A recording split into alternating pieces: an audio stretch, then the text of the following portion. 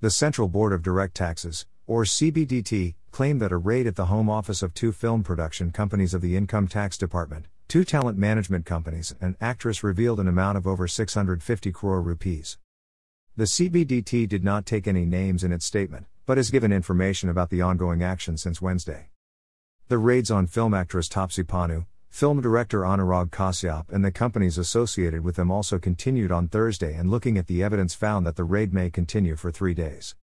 Times of India quoted the officials as saying that a cash payment of 5 crore rupees was paid and that its receipt has been received from Taapsee Pannu's house. Officials said that this raid by the Income Tax Department is an important part of the investigation of tax evasion against Phantom Films. According to the Times of India news, income tax officials have also questioned Taapsee Pannu and Anurag Kashyap at a hotel in Pune. Income tax officials said that they are also investigating more than 24 projects of Taapsee Pannu and the amount received for them. According to the newspaper, the Income Tax Department has said in a statement that irregularities have been found in the 300 crore rupees deals which are related to a production house which is now closed, and Anurag Kashyap was also the owner of parts of it.